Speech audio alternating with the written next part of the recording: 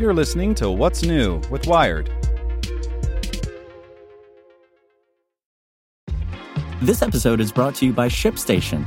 You know, some things take a lot of work, like sending little robots to far-off distant planets. And just as that's challenging, so too is running a successful e-commerce business, especially when there's so much to do. So I want to introduce you all to ShipStation. Now, I love using ShipStation because of its easy-to-use dashboard, which makes managing orders and printing labels a breeze and super smooth. Oh, and the customer service is just out of this world. It's exactly what you need to help grow your business. Sign up for your free 60-day trial at shipstation.com/technews. That's shipstation.com/technews. This podcast is supported by Tools and Weapons, the podcast hosted by Microsoft Vice Chair and President Brad Smith. Each episode features insight you won't find anywhere else from the center of the conversation surrounding emerging technologies like AI. Right now on the podcast, you can hear a special episode where Brad Smith lays out Microsoft's vision for a vibrant marketplace driving the new AI economy. To hear more, follow or subscribe to Tools and Weapons with Brad Smith wherever you get your podcasts. You're listening to What's New with Wired. It's Thursday, June 2nd. I'm Zeke Robison. Today we're talking about how graphic images have long been tools of campaigns against smoking and STDs. Now researchers want to know if they can work for infectious diseases like COVID. Make sure to listen to the end to find out what other Wired podcasts you can check out today. Every now and then I remember the slideshow. This presentation about sexually transmitted infections was infamous among my fellow South Florida 7th graders. If you got your middle school sex ed elsewhere, it might be hard to imagine just how graphic its slides were. But being gross was the point. If kids saw the symptoms of untreated gonorrhea, the reasoning went, then disgust would sway them from reckless decisions. Down in the basic wiring of our brains, disgust motivates avoidance. You're less likely to go on a second date with a first date who smells bad. If a pigeon picks at your sandwich, you might opt to go hungry. Public health data backs this up. When cigarette packaging shows graphic pictures of smokers' diseased organs, attempts to quit smoking double. A vivid image is much more powerful than just abstract numbers, says Wook-Young Ahn, a professor of psychology at Yale University. Disgust is a powerful emotion rooted as an evolutionary adaptation that helps us expel and avoid harmful substances. So last year, in the depths of the COVID pandemic, Ahn and one of her undergraduate students decided to study whether disgusting images could affect people's attitudes about infectious disease. They presented graphic COVID-related pictures to unvaccinated people and measured whether seeing those images changed the subject's stated willingness to comply with public health advice, such as getting vaccinated, masking, and social distancing. The pictures were rough, swollen COVID toes and dark necrotic lungs. Yeah, this is really bad, says Ahn, looking back at the images. The disgusting images significantly increased some people's stated willingness to get vaccinated, more than non-disgusting COVID pictures, like physicians wearing masks or patients receiving vaccines, and more than headlines about vaccination incentives, like campaigns that gave free donuts or ran lotteries for people who could show a vaccine card. And while they didn't see much of a difference among people who consider themselves liberal, they did see an effect among self-identified conservatives. The team published their results titled, "It's Time to Be Disgusting About COVID-19" in May in the journal PLOS ONE. Health officials are always looking for ways to influence public behavior for the better, and maybe they don't employ graphic depictions of reality enough, Ahn posits. But the task of turning bad images into good behavior is a tricky one.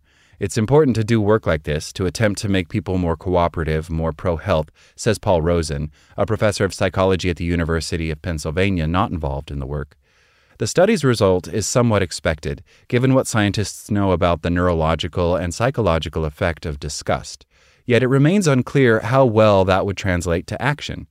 As powerful as disgust is, human behavior may be too stubborn for it to really work, Rosen says. Most people are immune to almost everything they see. Disgust creeps beyond revolting wounds and rotten food. The brain's insular cortex, which is associated with bodily disgust, also lights up for what's called moral disgust, stuff like images showing drug addiction, and moral disgust shapes how people interact with each other. We might give a wide berth to someone rumored to have done something distasteful, just as we would to someone with a hacking cough. Previous studies have found that people who identify as conservatives are more sensitive to disgust. Some researchers have argued that this connection rationalizes social exclusion and ethnocentrism on the basis of moral disgust, and that, in that sense, a propensity for homophobia, germophobia, and xenophobia actually run together. On's own research deals with finding factors that influence reasoning. While you might think that a person who is more sensitive to disgust would be more inclined to follow public health guidance, that hasn't been the case with vaccinations for COVID. During the Trump administration, many conservative leaders, starting with the president, downplayed its risks, likening it to a simple cold or a flu, while criticizing public health measures like mask wearing and the closures of business and schools. Some of those same parties have tended to greatly overstate the risks of getting vaccinated. While clearly false, vaccine myths persisted, a difference that can now be seen in the divergent vaccination and death rates in red and blue states. For her study, On wanted to test whether what worked for anti-tobacco campaigns, like those images of bloody oral cancers, could help overcome this partisan split. She and her student, Kellen Merman Bunnell, posed their first questionnaires to online study participants in late February 2021. By this point, the U.S. had begun COVID vaccine rollout primarily to older people, the immune-compromised, and essential workers. Nearly 400 people shared their political affiliations and ranked themselves from strongly liberal to strongly conservative. Some were randomly chosen to see 5 pairs of disgusting images and headlines related to COVID. The rest saw a much more ordinary set of COVID-related photos. Then the researchers asked the participants to rate their likelihood of following COVID guidelines from the U.S. Centers for Disease Control and Prevention, like wearing masks, social distancing, and getting vaccinated, yielding an overall compliance score. For the group that identified as conservative, this average score was about 72 for those who saw gross images and about 60 for those who saw tame ones, a fairly large gap. For those who identified as liberals, the scores were around 85 and 88, respectively. This wasn't a big difference. In fact, you might have noticed that the score was actually slightly lower for people who saw the gross images, but On says it's not enough to be statistically meaningful. When asked specifically about willingness to get vaccinated, among conservatives the average score was 63 for those who saw disgusting images and about 53 for those who saw ordinary ones. Again, a notable gap. Among the liberals, the averages were about 83 and 87, respectively. Again, a small split that On says isn't statistically significant. The second phase of the study was conducted in early April 2021 with 1,500 people when vaccines were more available.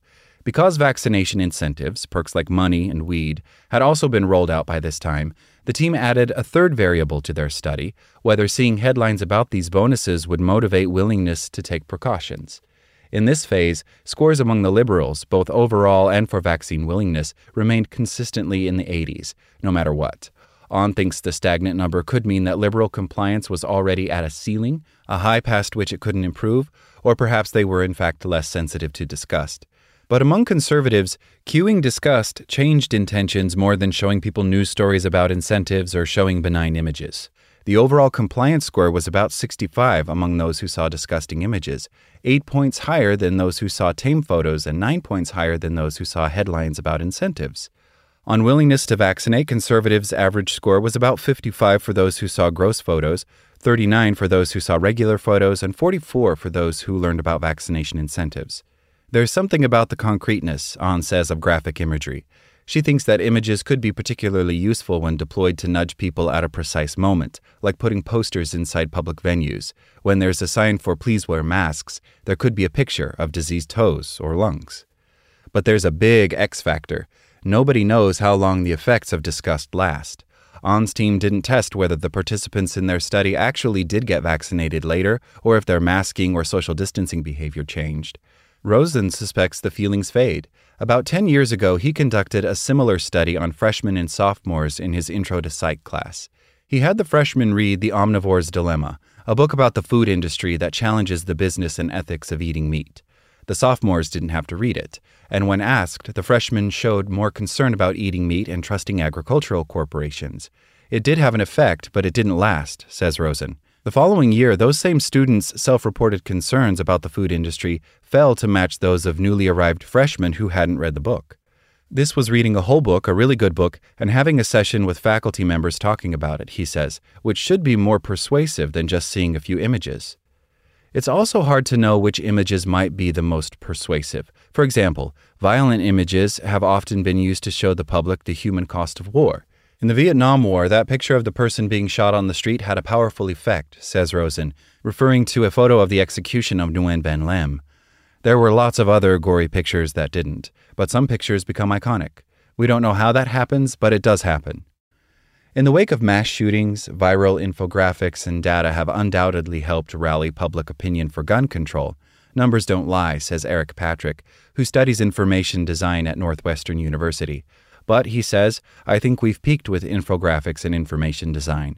Perhaps visually displaying the true toll of gun violence would work, he says, but he's not entirely convinced that it'd be worth it. He fears it might further desensitize or conversely traumatize the public. For diseases, graphic images certainly help communicate the symptoms people should look out for. That's true with the current outbreak of monkeypox, for example. Photos of the sores it causes have exacerbated fear of its spread and might make people extra cautious. But health communicators want to be sure that aggressive messaging doesn't morph into stigmas. As with HIV, early cases of monkeypox have skewed toward men who have sex with men, but all demographics are vulnerable, as the disease spreads through skin-to-skin contact, handling shared objects, and respiration. Disgust-based messaging campaigns could wrongly exacerbate social divisions. You don't want to go down a path that's going to lead to stigmatization, says Glenn Noack, a professor of advertising and health communication at the University of Georgia. There are also practical challenges to consider for any campaign. How people perceive it and how they respond is beyond your control, says Noack, who worked for the CDC for 14 years, including 6 as communications director for the National Immunization Program. Say you put a picture of people throwing dirt on a grave, like COVID can kill. You're probably going to get a lot of people who are going to be upset.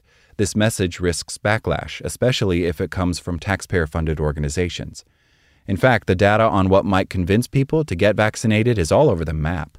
It varies widely over time and among different groups of people, as do their reasons for not getting vaccinated. In 2021, the polling company Civis tested whether any of 8 types of messages convinced unvaccinated people to want the shot. They found that the most graphic option, deathbed testimony from an unvaccinated person, actually made people less likely to want to get vaccinated. The message that fared best among conservatives was one of personal responsibility. And overall, the message that worked best in 2021, getting vaccinated to protect kids, hadn't polled well the previous year. The problem, says Noack, is that not everyone will react the same way. That's true in On's study, in which gross images didn't seem to persuade liberals or all conservatives. And that's been true for anti-smoking campaigns that rely on graphic images, which have shown that some people just won't be swayed, even by decades of attempts. They are going to find ways to cope with those images, says Noack. Ignore them, flip the pack around so they don't see them. They'll say, yeah, but that's not me. Make sure to check out our other Wired podcasts. Today in Wired Business, Elon Musk's Twitter plans would actually mean less free speech for many. Checking in on Wired Science, we check in on some undersea cables that are carrying scientific secrets. And on Wired Security, North Korean scammers are tricking their way into jobs with Western firms.